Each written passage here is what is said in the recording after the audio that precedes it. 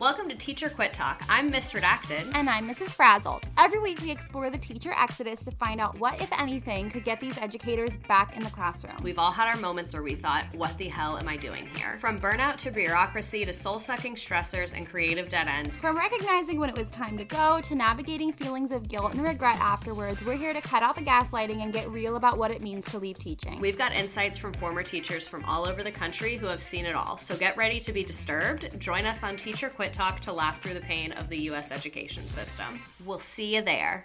Hi, I'm Frances Callier. And I'm Angela V. Shelton. And we're Frangela. You know what you need in your life?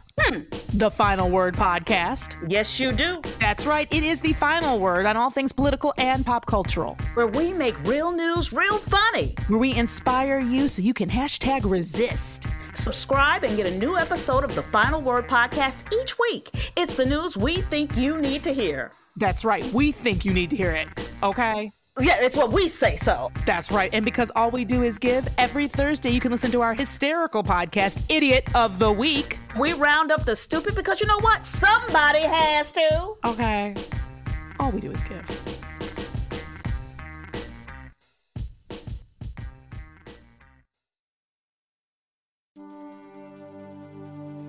Дамы и господа, это Prevail и ваш ведущий Грег Олиер.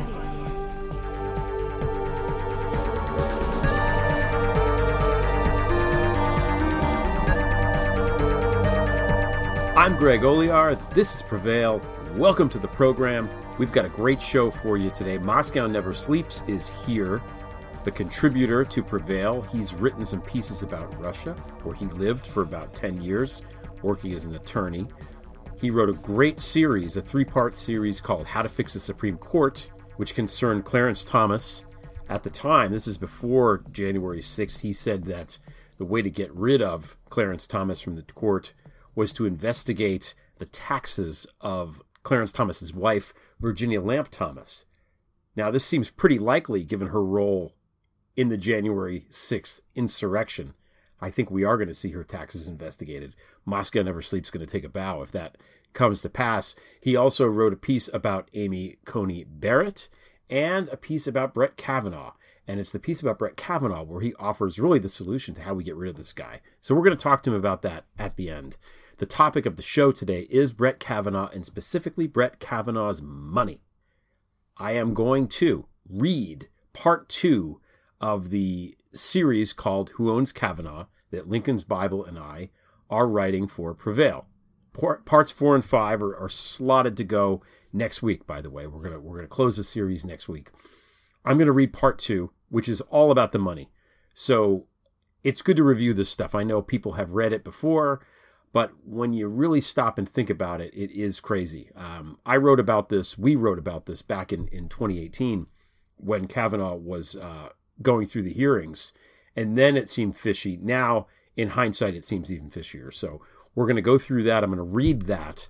At the conclusion of that, we're going to talk to Moscow Never Sleeps, and he's going to offer some solutions for us. Then at the end, I'm going to take some questions. Some of you were kind enough to call in, and I'm going to reply, and it's going to be great. That's going to be a recurring feature, I hope, of the show. We'll get to that at the end. Meantime, it's been a great week so far. We have Merrick Garland looking like he's going to get confirmed as the Attorney General, and I have to say I've been influenced by this sort of idea I've had of what Merrick Garland might be like, but the Merrick Garland that we saw has exceeded my wildest expectations of what I thought Merrick Garland might be like. This guy's great. I think I kind of love him. I think he's going to be spectacular.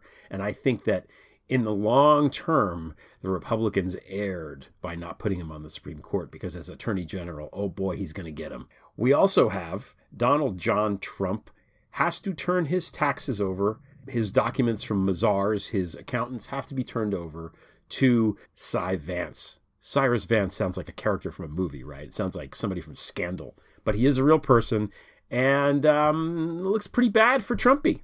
I don't think this is a good thing for Trumpy. One more thing before we get to the meat of the show. I was talking to a friend of mine today, an older, very smart gentleman, and he said, hey, you bloggers and people that are on the social media and stuff, you really should go back and review all the comments that people made, the Republican politicians made about the election and how it was rigged. Because people made a lot of crazy comments like, oh, there's thousands of votes in Nevada that were stolen and this and that. And I think that's a worthy project. I'm going to work on that too. But any time that we have one of these Republicans that said something crazy, I think it's a good idea to kind of review it and go back to it and say, hey, you told us that there were like lots of votes that were stolen and that you had proof. So it's been a couple months. Where's your proof? Because, spoiler alert, they don't have any proof. And it just makes them look like idiots. I think this is a good idea. I'm going to get on this. I'm kind of excited about it. So that's the show. Like I said, Moscow Never Sleeps is here. I'm going to read the piece that I did with Lincoln's Bible. And we're going to get some call-ins, which I'm really excited about. But before that, we're going to take a quick break. We'll be right back. International news and information. This is BBC World. I don't think the American people care. As winter storms deprive Texans of heat and streaming television services, American Senator Ted Cruz and his wife Heidi join us later in the hour to detail a Cancun elopement to spice up romance and a marriage crippled by aesthetic comments from former President Trump. A scenario, explains Mr. Cruz, to which all American marriages can relate. It was really love at first sight for both of us. This has been hell for Heidi and me. We had a fun romance. We had no heat. People don't see in the news, but it's pretty long. We lost our electricity, huge drop-off. I certainly do see that soft side. We put treatments and lubricants on it so it can operate. So he'll read the directions, read through things. I had him do some homework. Candlelight dinner? Not particularly handy. How he treats the private sector. The private sector. As I was heading down there, I started to have second thoughts. No, he won't always do everything you ask him to do. Coming up at 7 p.m. GMT, this is BBC World. All right, that was not really BBC News. That was actually our friends at History Falls Apart. You can follow them on the Twitter at History Falls. Again, it's fake, but that really is Heidi Cruz and Ted Cruz's voices being mashed up in funny ways. And now, without further ado, I'm going to read Who Owns Kavanaugh? Part 2, The Finances. Prologue. Take me out to the ball game. Oh my God, these seats right behind home plate. And it's game 1 of the division series. Cubs versus the 97-win Nationals. Strasburg on the mound. A collective childhood fantasy for the 4 middle-aged friends was happening. The adrenaline of a dream come true was almost as sweet as the smell of the freshly cut grass on this perfect October night at the ballpark. Each of the 4 friends had enjoyed these seats before, many times, thanks to their buddy, Brett Kavanaugh. But tonight seemed extra special.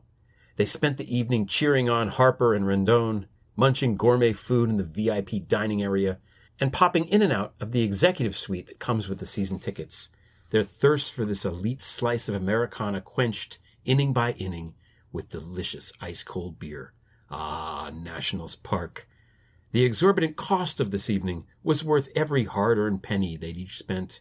Tonight, they had a memory so special, they wouldn't need to mark the date in a calendar to remember every sight, taste, and sound. That's Brett's story, and it sure is a pleasant one.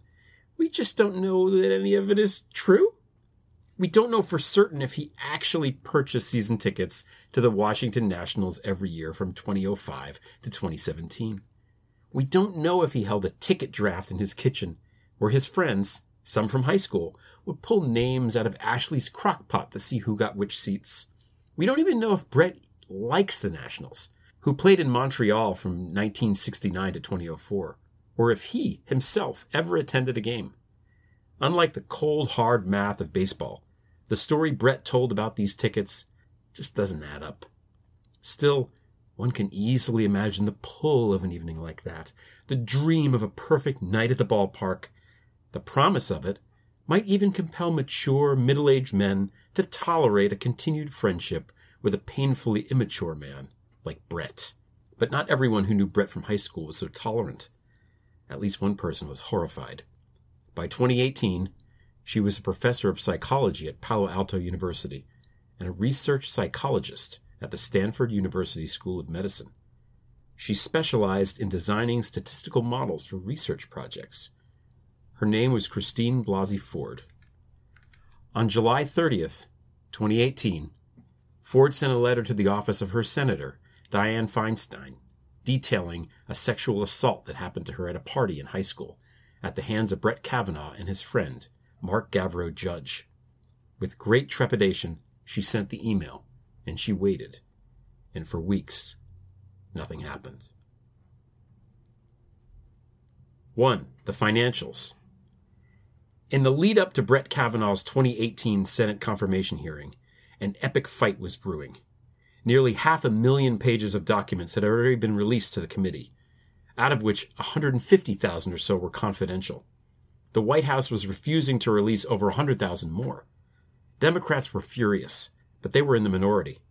They couldn't stop Mitch McConnell from ramming this guy through, with nothing but shadows around him. All they could do was make a stink. Then, just hours before the first hearing on September 4th, the White House dumped another 42,000 pages of documents, with strict instructions that they remain confidential. In totality, it was an impossible amount of documentation to properly wade through, and all of that was in addition to the complex web of Kavanaugh's financial documents that sat atop the senators' plates. While the White House releases came with confidentiality restrictions, Brett's financials were public. Most of this is due to judiciary financial transparency rules, since Kavanaugh was already a federal appeals judge. The press could get their hands on his financial disclosure statements. From his nomination in July to his hearing in September, we were deluged with articles about Brett's money. The reporting raised more questions than it answered. There were massive credit card debts that were suddenly, inexplicably paid off. There was a mystery around his $1 million mortgage. There were stories about baseball tickets and patterns of expenditure that raised the specter of a gambling habit. There was a lifestyle that did not match an income. We, Lincoln's Bible and I, produced a deep dive on Medium at the time, where we pulled at most of the financials that didn't add up. What should have been an exercise in basic math remained a morass, spread out in pieces from one print article to the next. By the time any of it could be explored by the Judiciary Committee, none of it mattered. We never got our answers. And it's our hope that by putting all the pieces together in one place, the questions that most need answering can come into sharp focus, and the answers will have the space to emerge. After all, it's just math. The big buy. Since Robert Bork's nomination to the Supreme Court was torpedoed in 1987, the confirmation of a SCOTUS nominee has involved a healthy amount of theater. Usually, a qualified candidate is nominated, goes through the interview process, is the subject of grandstanding by the more partisan senators, and is then confirmed. That's what happened with Neil Gorsuch. But Brett Kavanaugh was different. His entire confirmation process was carefully stage managed. There were ads. His face was on the side of a bus. IRS documents obtained by TMI show that a dark money group raised almost $30 million in the fiscal year when Kavanaugh was nominated. Specifically, the Judicial Crisis Network, or JCN, the PR arm of Leonard Leo's operation, more than half of that $30 million came from a single anonymous donor.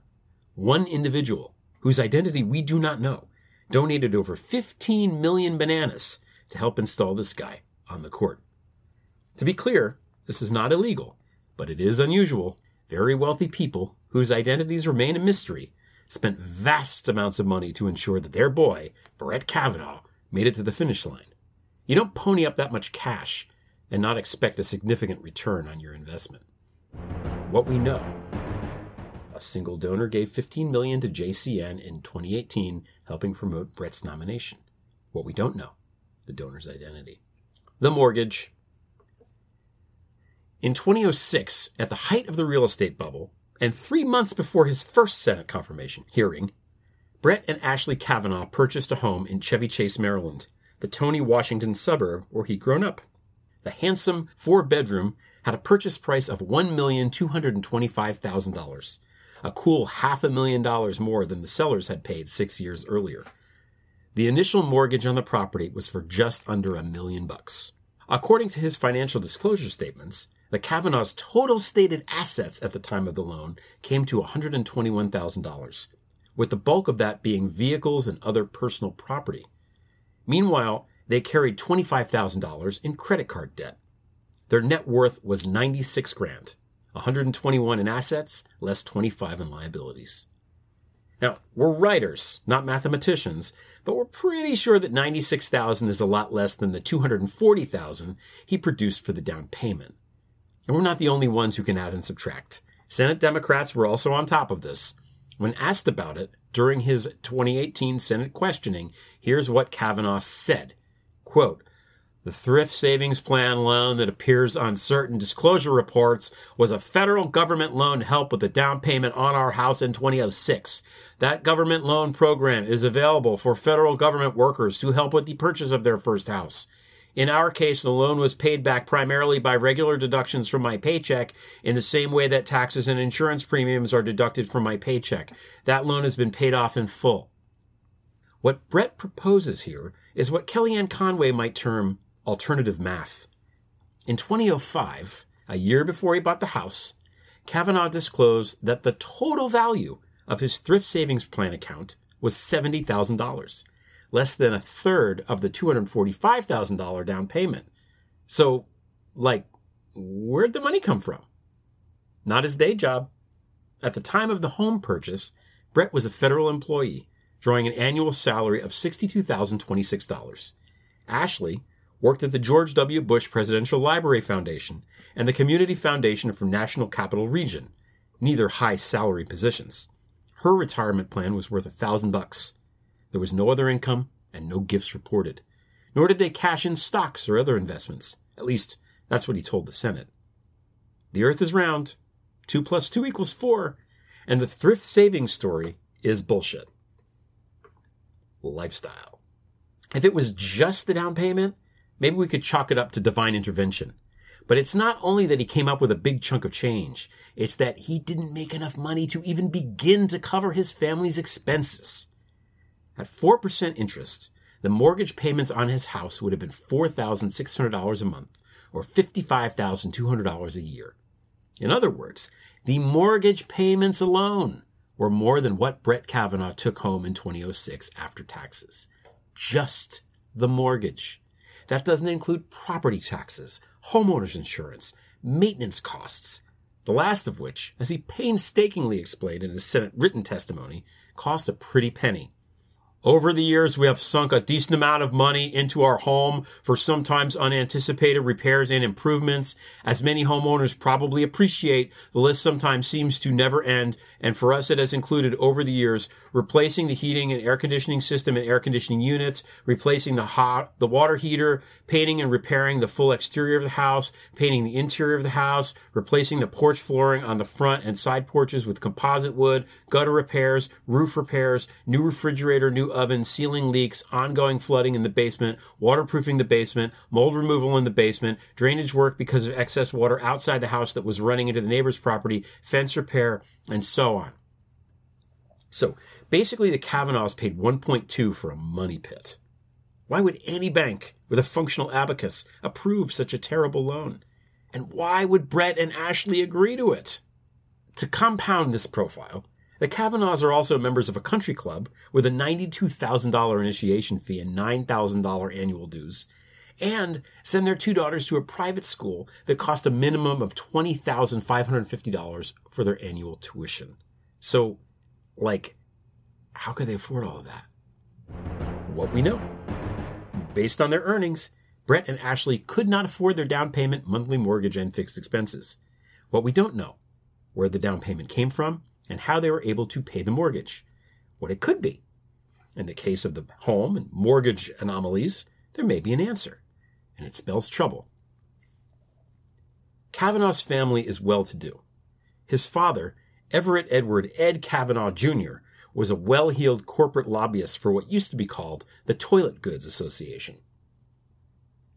As Salon reports, for more than 3 decades, Edward Everett Kavanaugh worked for the Cosmetic, Toiletry, and Fragrance Association, or CTFA, now called Personal Care Products Council, PCPC, whose 600 member companies include giant multinational firms like Johnson & Johnson, Aveda, Clairol, L'Oreal, and Unilever.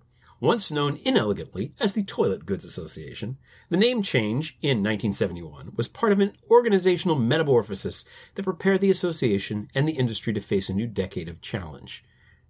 End quote. The year before Brett and Ashley bought the house, 64-year-old Ed Kavanaugh retired from his position at the CTFA, receiving a farewell package worth some $13.5 million.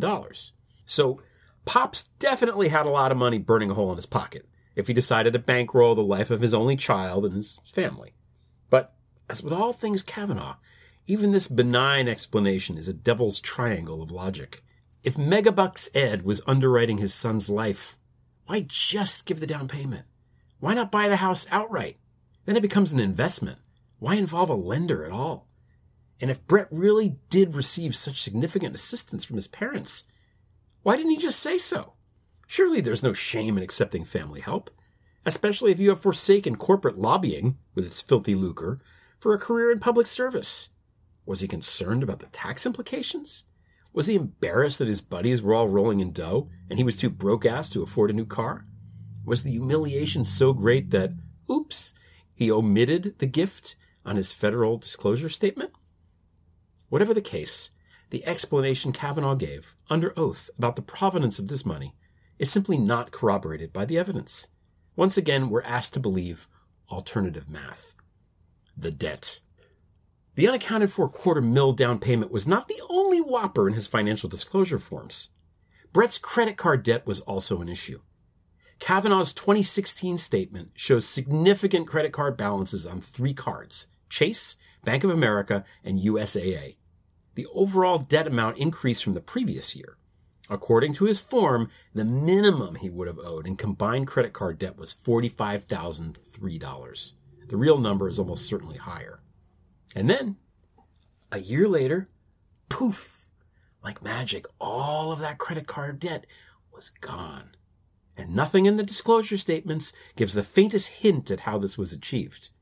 When asked about being suddenly and inexplicably back in the black, Kavanaugh said, "Our annual income and financial worth substantially increased in the last few years as a result of a significant annual salary increase for federal judges, a substantial back pay award in the wake of class litigation over pay for the federal judiciary, and my wife's return to the paid workforce following the many years that she took off from paid work in order to stay with and care for our daughters.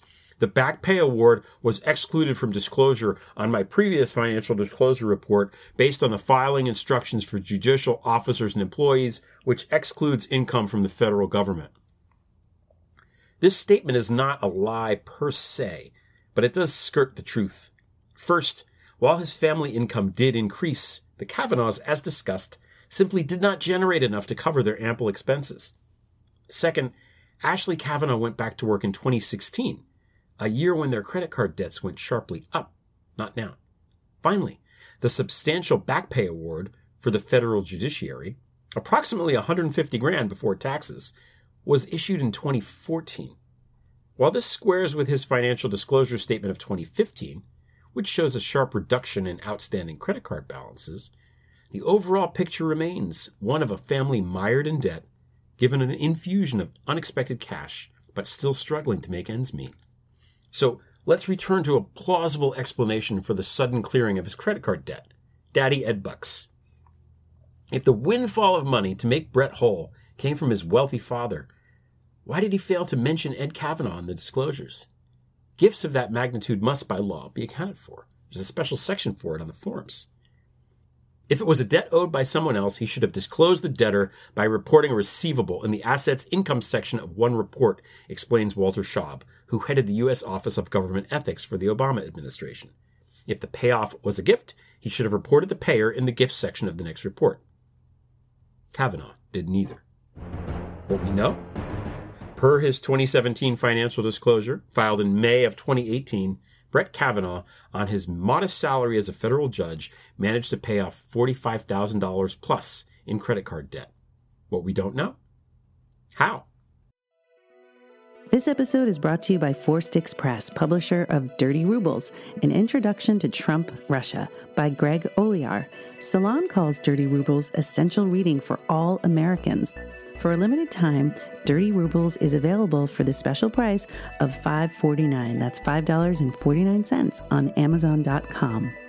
This episode is also brought to you by Prevail, Greg Oliar's Substack. With new columns every Tuesday and Friday and a literary Sunday pages every weekend, Prevail is your place for in-depth reporting. Subscribe at gregoliar.com. That's GREGOLEAR.com. And now, back to the program.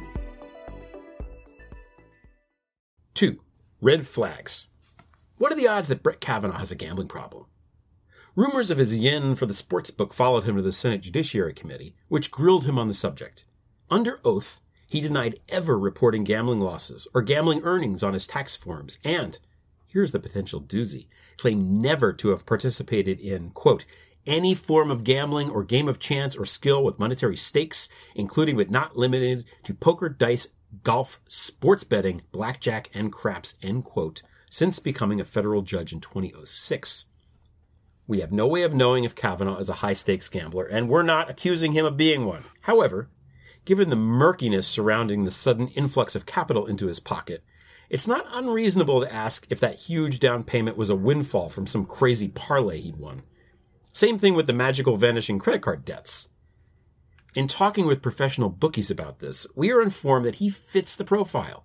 His personality, his love of sports, and the boom or bust nature of his financial statements. You look at the spots Kavanaugh has gotten himself into, says a Prevail source who operates in the colorful world of professional gambling, and it's either drugs, women, or gambling. Doesn't look like the first two. And then there's the weirdness about the baseball tickets. This is where Brett Kavanaugh, a man mired in debt on 3 different credit cards, agreed to be the guy who purchased Washington Nationals season ticket packages for all of his pals, who then reimbursed him for their share. When asked about Kavanaugh's hefty liabilities in 2018, White House spokesman Raj Shah told Amy Britton of the Washington Post that, quote, Kavanaugh built up the debt by buying Washington Nationals season tickets and tickets for playoff games for himself and a handful of friends. Shah said some of the debts were also for home improvements, end quote. Shah explained that Kavanaugh's friends reimbursed him for said tickets, but did not identify who these friends were. Further, Britton writes, quote, Shah said the payments for the tickets were made at the end of 2016 and paid off early the next year. He did not carry that kind of debt year over year, Shah said, end quote. Shah has since moved on to Fox News, where as a VP executive he can lie with impunity. In other words, the reason Brett's credit card debt went from $45,000 plus to zero from 2016 to 2017 is that he and his friends went in on some MLB tickets? Really? On its face, this explanation is absurd.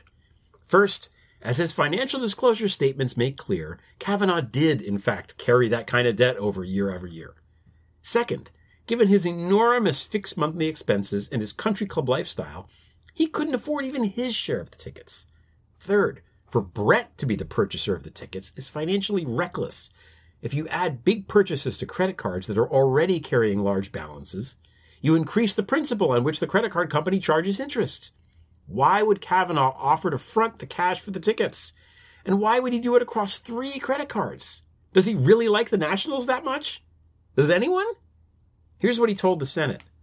As is typical with baseball season tickets, I had a group of old friends who would split games with me. We would usually divide the tickets in a ticket draft at my house. Everyone in the group paid me for their tickets based on the cost of the tickets to the dollar. No one overpaid or underpaid me for tickets. No loans were given in either direction.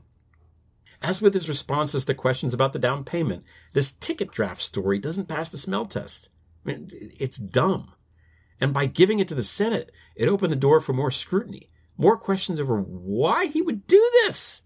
The Senate Democrats never got to pursue the reasons. And we'll give it a shot. Being eternally short on funds, maybe the tickets were a way to get some cash in Brett's pocket. This isn't the extravagant version of going out with your buddies, putting the $100 bar tab on your Amex, and collecting $20 from your 4 friends. It's like hitting an ATM machine. We've all done it, and now we get to call it the Kavanaugh. Prevail contributor Moscow Never Sleeps, an attorney, has a saltier theory. Kavanaugh's story is that he ran up between $60,000 and $200,000 in credit card debt buying baseball tickets. That is a traceable fact if anyone had access to his card statements or to the ticket sales office of the Nationals. The next part of his story is that he distributed those tickets and was reimbursed for them. Thus, he paid off the credit cards. As long as he has about 7 to 21 alibis willing to say, yeah, I boofed Brett about $9,000 in cash from my set of tickets, that explains A, how he got the money back, B, why there's no paper trail, and C, how there's no tax filings for receipt of $10,000 or more in cash from one particular source. Of course, the actual amount of cash he gets is potentially a lot more. But since the main flagship questions, why did he buy the tickets and how did he afford to pay for them, are now answered with full legal plausibility, it's nearly impossible to claim probable cause for a warrant to look for more cash coming in than going out. So, presto, you have A, washed a transfer of between $60,000 and $200,000 to a government official in 1 year, and B, fairly well immunized that government official, absent completely new evidence from a warrant on his finances that would discover the other $250,000 who potentially boofed him. To be clear, that is just a theory. We have no proof that Kavanaugh did something like this, and we're not accusing him of doing so. But the pesky fact remains. In order to finance his handsome home and underwrite his family's expensive existence, he had to be getting cash from somewhere. What's also indisputable is that Kavanaugh's two unexplained financial windfalls immediately preceded his nomination to 1. The D.C. Circuit Court of Appeals, mortgage down payment, 2006, and 2. The Supreme Court, credit card debts, 2017. There may be a perfectly benign explanation for that, but baseball tickets ain't it. Optically, this is fishier than a tureen of beluga caviar. What it looks like is that this guy has been paid off. What it looks like is that he's owned. The purpose of financial disclosure, as Kavanaugh himself has pointed out, is to identify potential conflicts of interest. These conflicts tarnish a judge's impartiality, which is the most essential qualification for the job. If a sitting Supreme Court justice is beholden to unknown creditors, we need to know who they are, even if the unknown creditors turn out to be Ma and Pa Kavanaugh. How else can we be sure he isn't compromised? We still don't know who paid off Kavanaugh's massive debts because he was allowed to violate the financial disclosure law, Schaub, the former head of the Office of Government Ethics, tweeted in January 2021, and no one made an issue of it during his confirmation hearing. Watching those hearings now, from that first week of September 2018, it seems clear to us that the Democrats had a strategy for getting everything out. And frustration was building because they had also been analyzing that massive last-minute document dump from the White House and Brett's under-oath testimonies, both in 2006 and concurrent with the dump in 2018, were not checking out. So Cory Booker placed a big bet. On September 6th, he released the confidential documents. There was a flurry of activity because now the press could go through all of Brett's secret correspondence.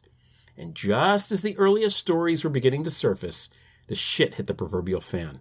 A curveball from left field was thrown across the plate. For the first time since the Clarence Thomas hearings in 1989, the nominee was being accused of a sex crime, sexual assault, in the case of Brett Kavanaugh. And all hell broke loose. Someone had finally read Dr. Ford's email.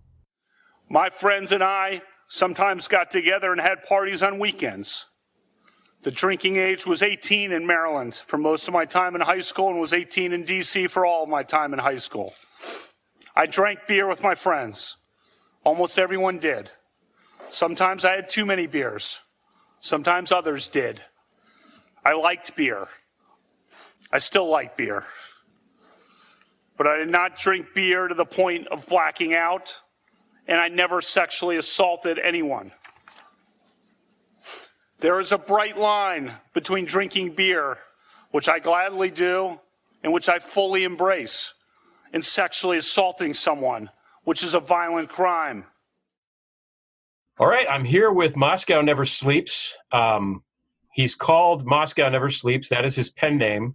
And the first thing I want to ask you is why you chose that pen name. I was thinking when I suggested doing a pen name, you'd go for something like Gorky Parker or a name and not a phrase. But what was your thought process? Moscow Never Sleeps is sort of the anthem of the 2000s. It's a club tune. And, you know, if you plug it into YouTube, you'll see it all over the place. And it very much exemplifies sort of the spirit of the city as a place where it really never sleeps. It's a 24-hour party. So it's like Wichita. It's like no other place on earth. It's like New York meets Animal House meets, your favorite whacked out Luc Besson science fiction extravaganza with a lot of snow. So when were you there for? What years were you in Moscow? If you I was there from 97 to 2013. The joke that I tell everybody is 16 years in Moscow is like 100 years in human years. That's 4 entire college careers.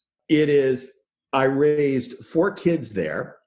I went there with a couple that were like 2 and 4, and they graduated into college by the time we left. And I had 2 more who, spent, up to 10 years living in the city.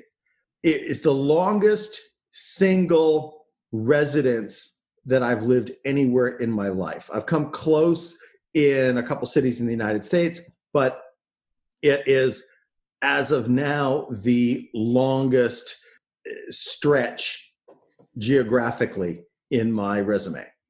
So you're fluent in Russian, I assume. Well, nobody's ever going to mistake me as a native. Although, I had taken college and graduate level courses in the language, and I got along. But when I got there, like a lot of people, I ended up hiring a driver.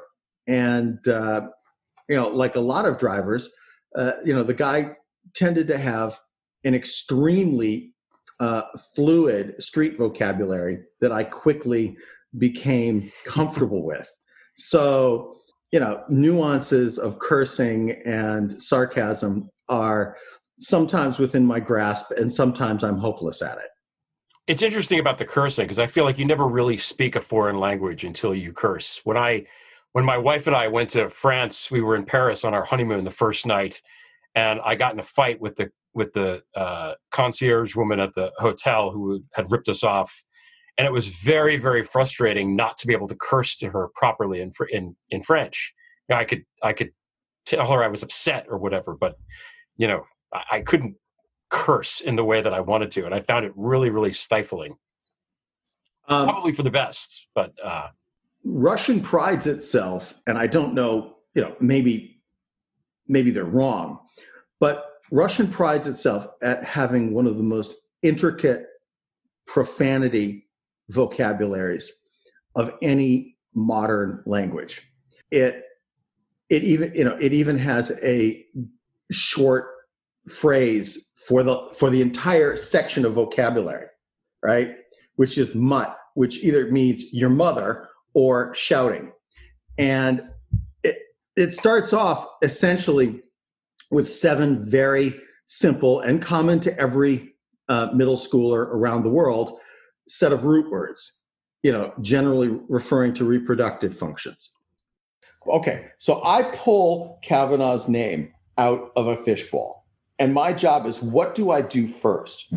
Now, we've been talking about perjury, and financial misstatements, and we don't know where the 60 to 200, where the 200 came from for his down payment in his house. And by the way, yes, I realize that this is banal shit. It really is, okay?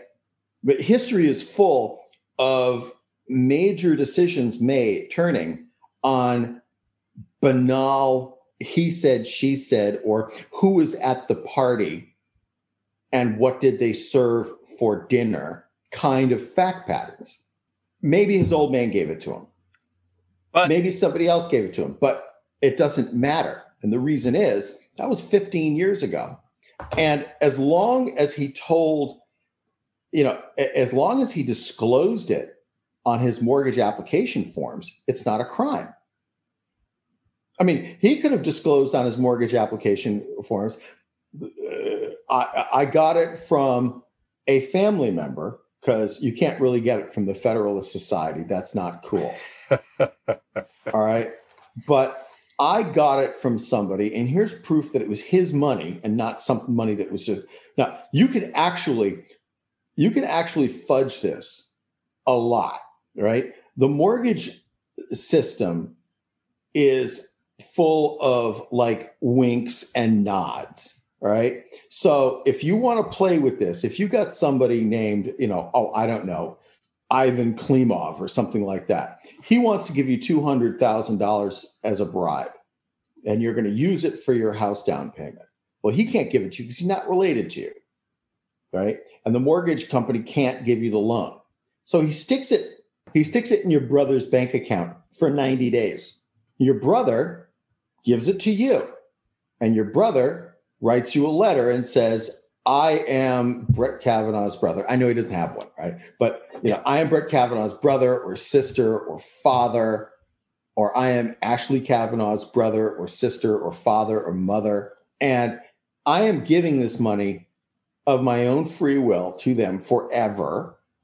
Okay. I have no claim on it. And here is a bank statement showing that money on account as of the beginning of the month, and then it going into their account.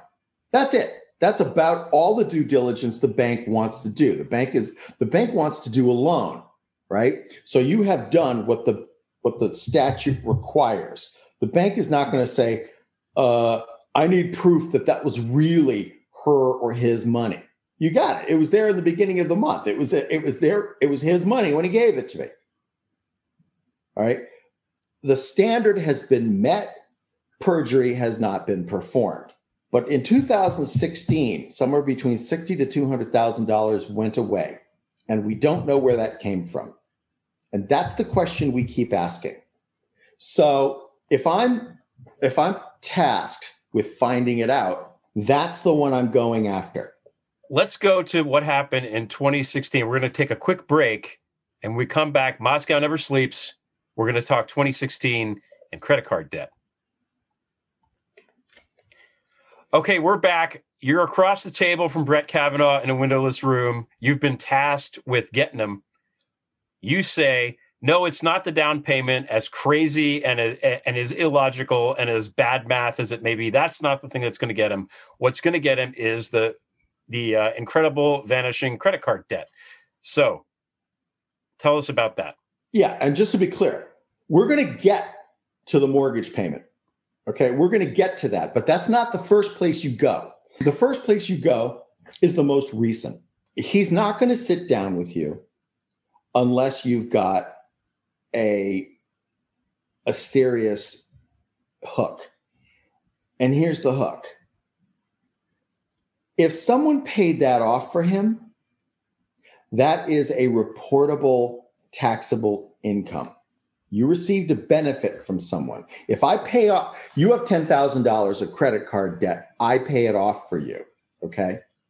Thanks. You're very welcome. $10,000 of your debt went away.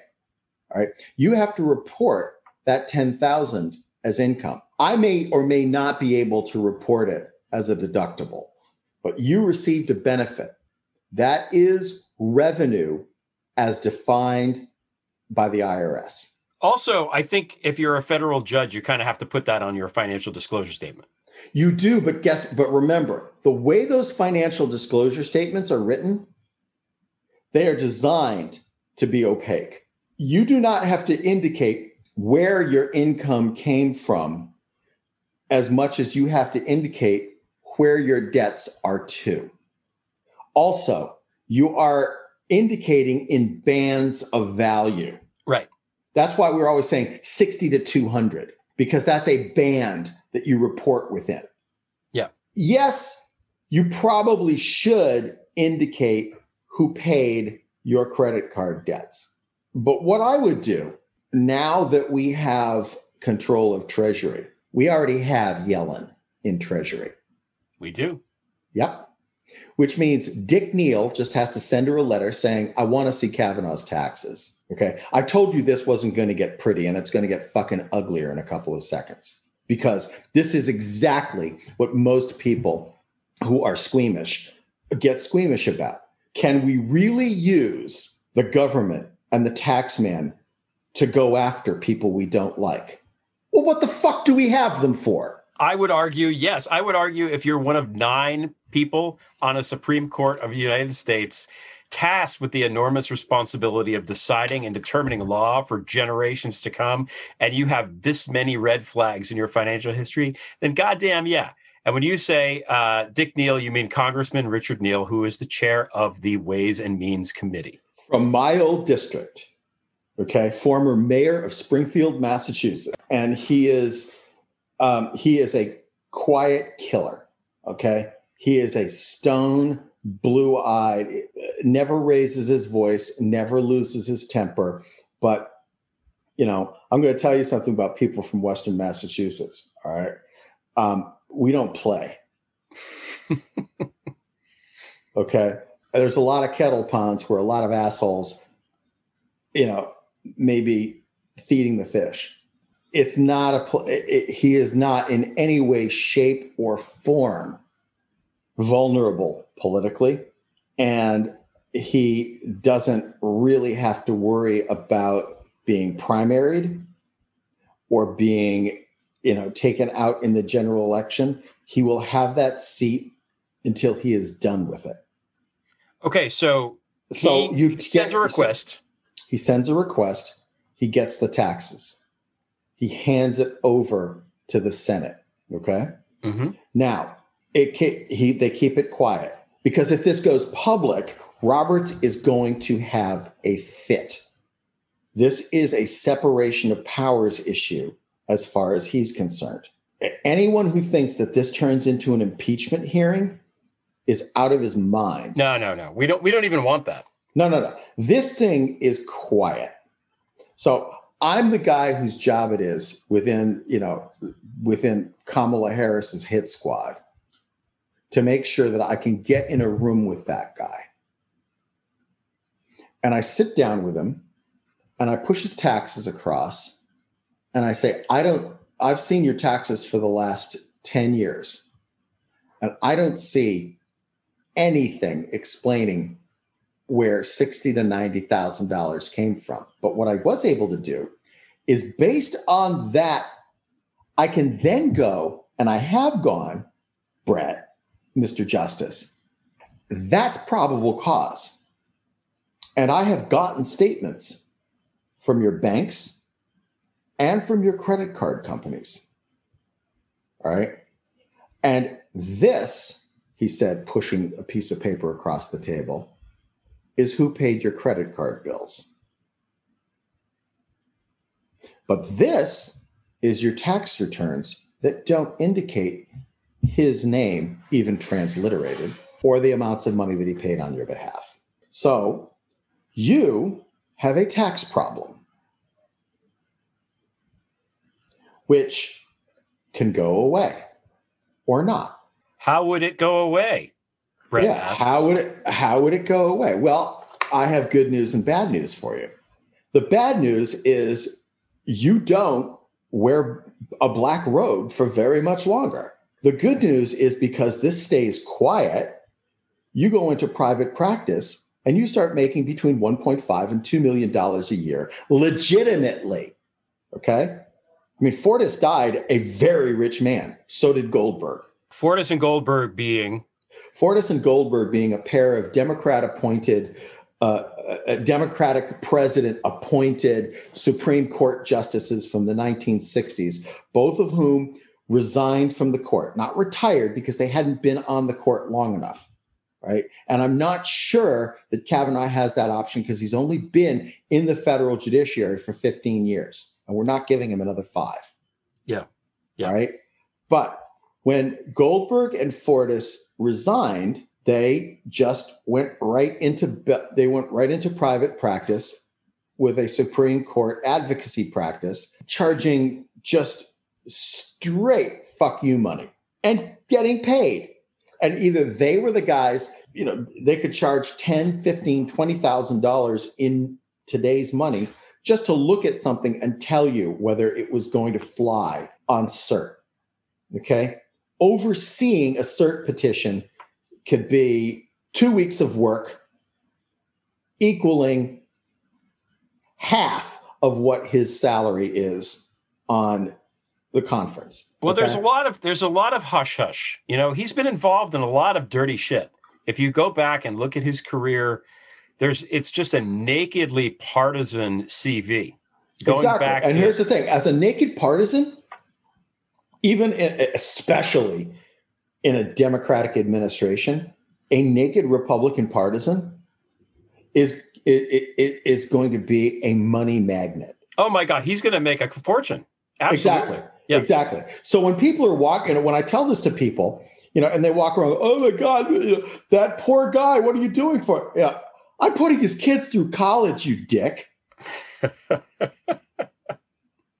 Okay. I'm getting him a second and a third house. Yeah. Okay. I'm making sure that Ashley gets one of the best divorces in town. So, I don't really, so if you're squeamish about this, if I threw in dancing girls and jetpacks, it wouldn't be much better than this deal.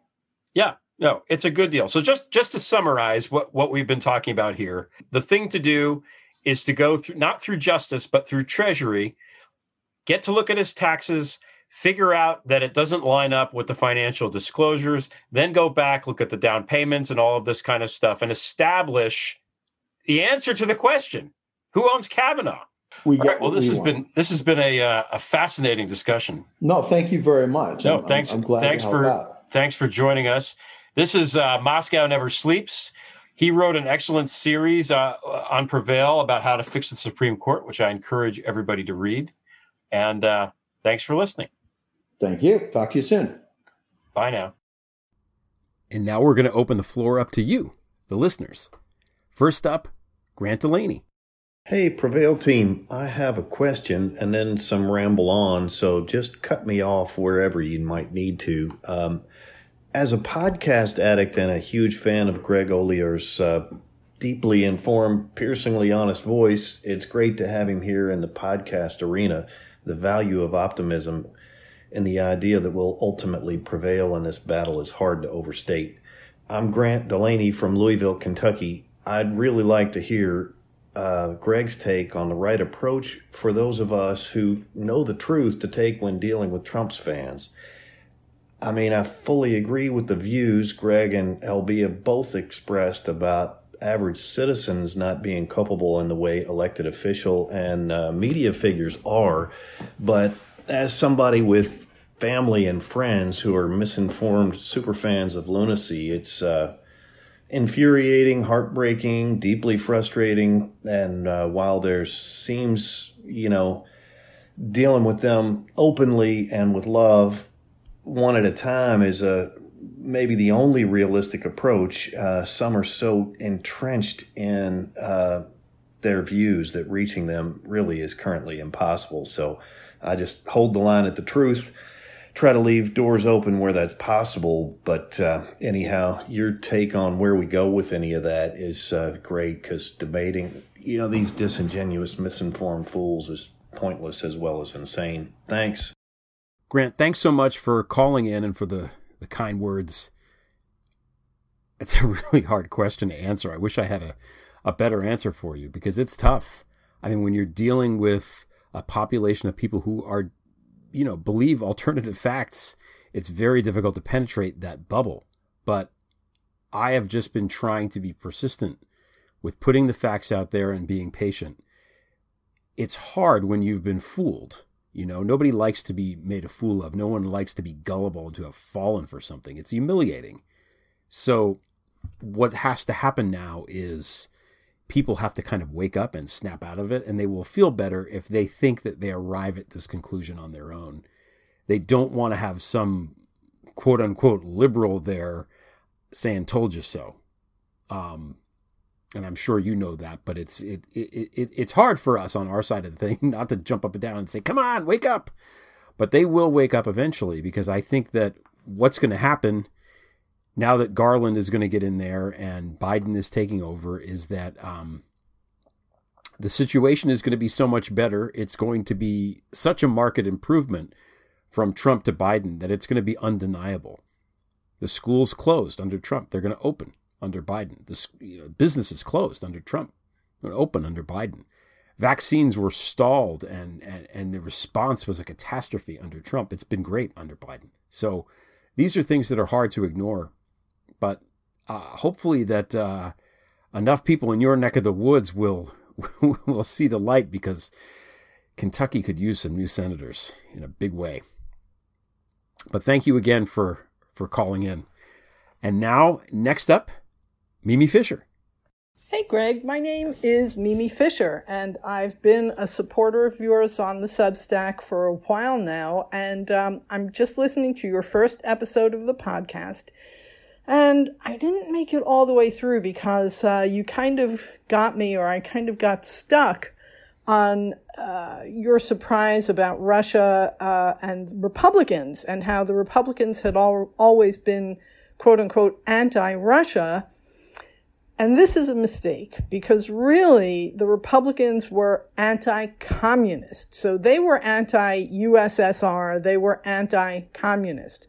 And once the USSR imploded and there was a period of upheaval, and what Russia resolved into was essentially a mafia state, then the Republicans were completely aligned with what Russia was serving, because, you know, we have our own homegrown oligarchs here, and they have been trying to destroy the United States federal government for many decades. I mean, let's take it back, of course, to Reagan. They were really feeling their oats then, and they've never backed down since then.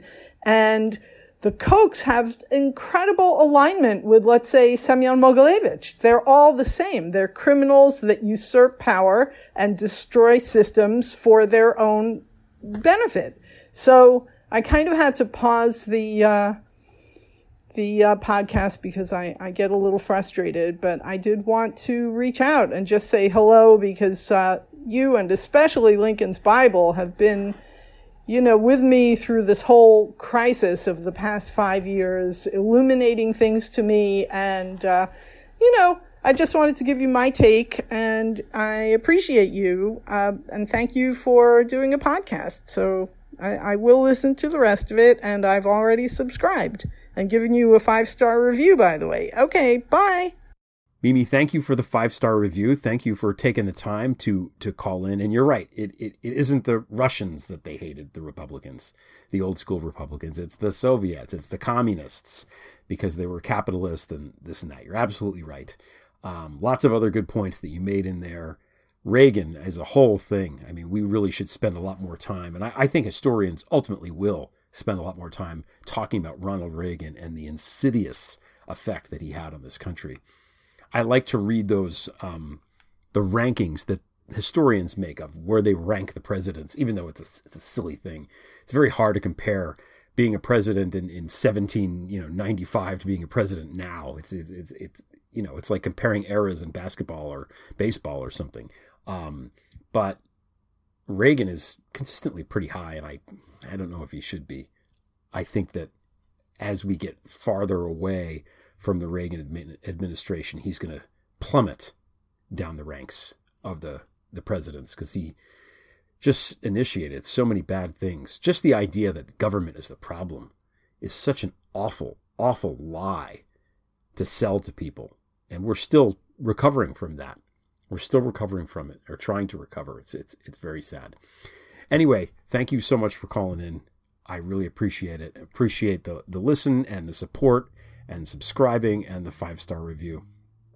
I'm going to close the show now with a call in from John Rich from Boston. He has a lot to say, and it's not really a question. It's more of a statement. And I think it's what he has to say is so interesting. I'm just going to close the show with him. So when we come back, I'm going to thank him in advance, and then we're just going to go right to the credits, and we'll see you next week. So again, thanks everybody for calling in. I appreciate it. If you would like to be on the show, just email me. Make an audio clip of yourself asking a question or a comment. Try to keep it shorter than 2 minutes would be ideal, and email it to me. My email is just my name @Gmail. So without further ado, here's John. Hey, Greg. This is John Rich from Boston. I just wanted to say thanks for starting your podcast series with Lincoln's Bible and offer some comments. A standout for me was Lincoln Bible's comments about Trump voters who are average, loyal Republicans and are aware of how corrupt he is. And they voted for him anyway. many of them twice. She spoke a bit about how at some point they will feel a need to come to reconciliation with that, but trying to force that now would reinforce their need for tribal identity and be counterproductive. I agree with that, but the Biden administration needs to have and use some smart jujitsu type moves to make rapid corrections to the damage done by Colt 45 and counter Republican gains in Congress and down ballot statewide offices ASAP. A significant process needs to be made within the 2-year election cycle. And most Americans realize that democracy just narrowly missed being wiped out on January 6, 2021.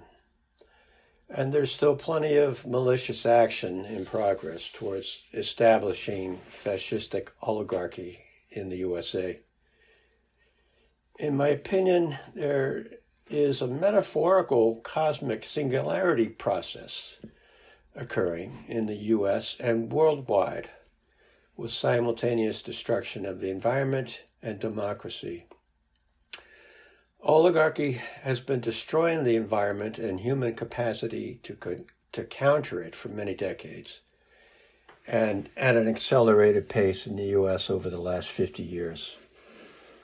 The rise of Trump, his administration, and the January 6th attack on democracy were right out of the playbook of former political philosopher and mentor to George W. Bush administration neocons, Leo Strauss, the author of Noble Lies and Perpetual War, and the playbook of former public relations and propaganda guru Edward Bernays and his opus text, Propaganda. Political maniacs like Dick Cheney, Steve Bannon, Paul Manafort, and Roger Stone all enthusiastically employed the strategies of Strauss and Bernays. Their modus operandi has been to create and take advantage of a good crisis to manipulate the public, Congress, and the courts to further advance their ideology of fascistic oligarchy.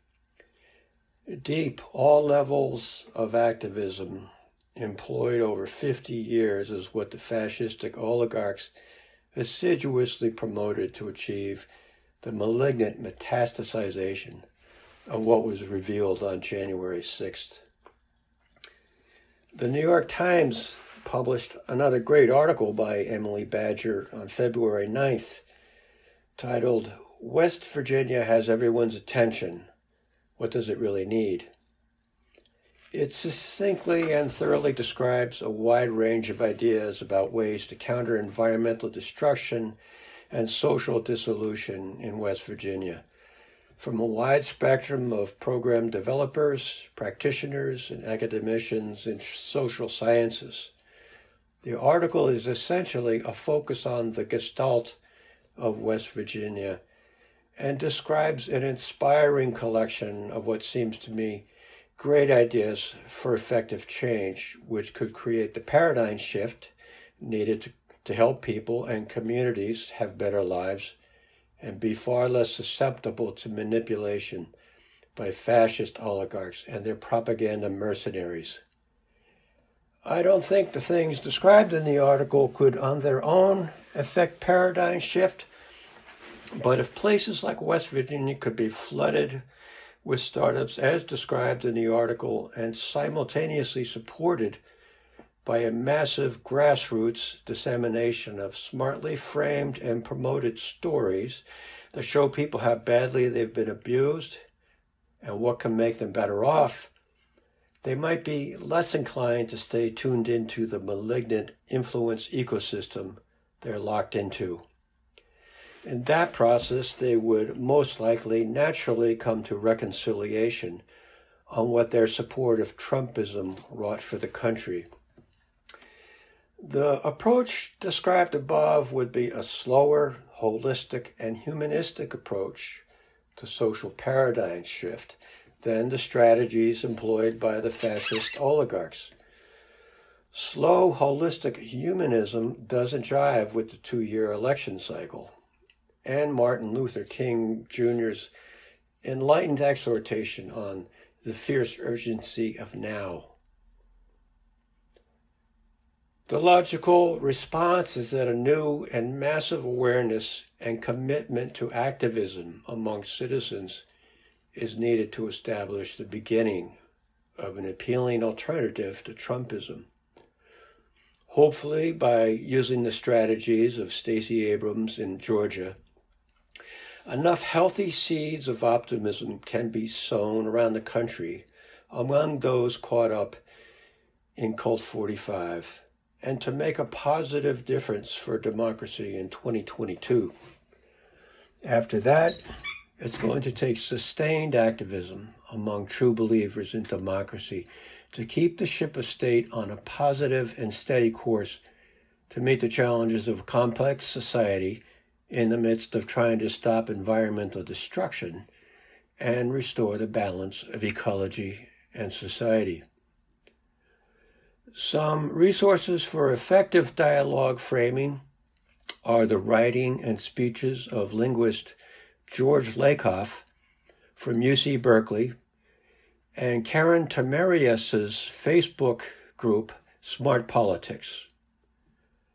There are other helpful resources on history, how-to information, and recent technological and engineering solutions to the environmental problems and ideas for legislation posted on my environmental Facebook page titled Green and Blue Again. So that's it, Greg. Those are my ideas. Just one guy thinking out loud. Thanks for the opportunity, and that's about it. Bye.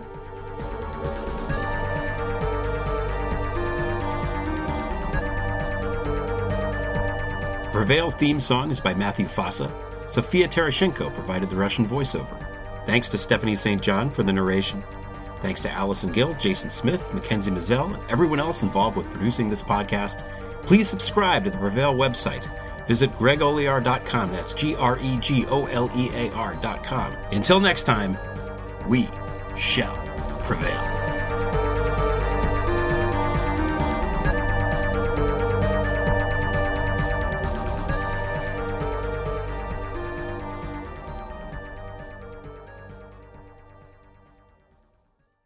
MSW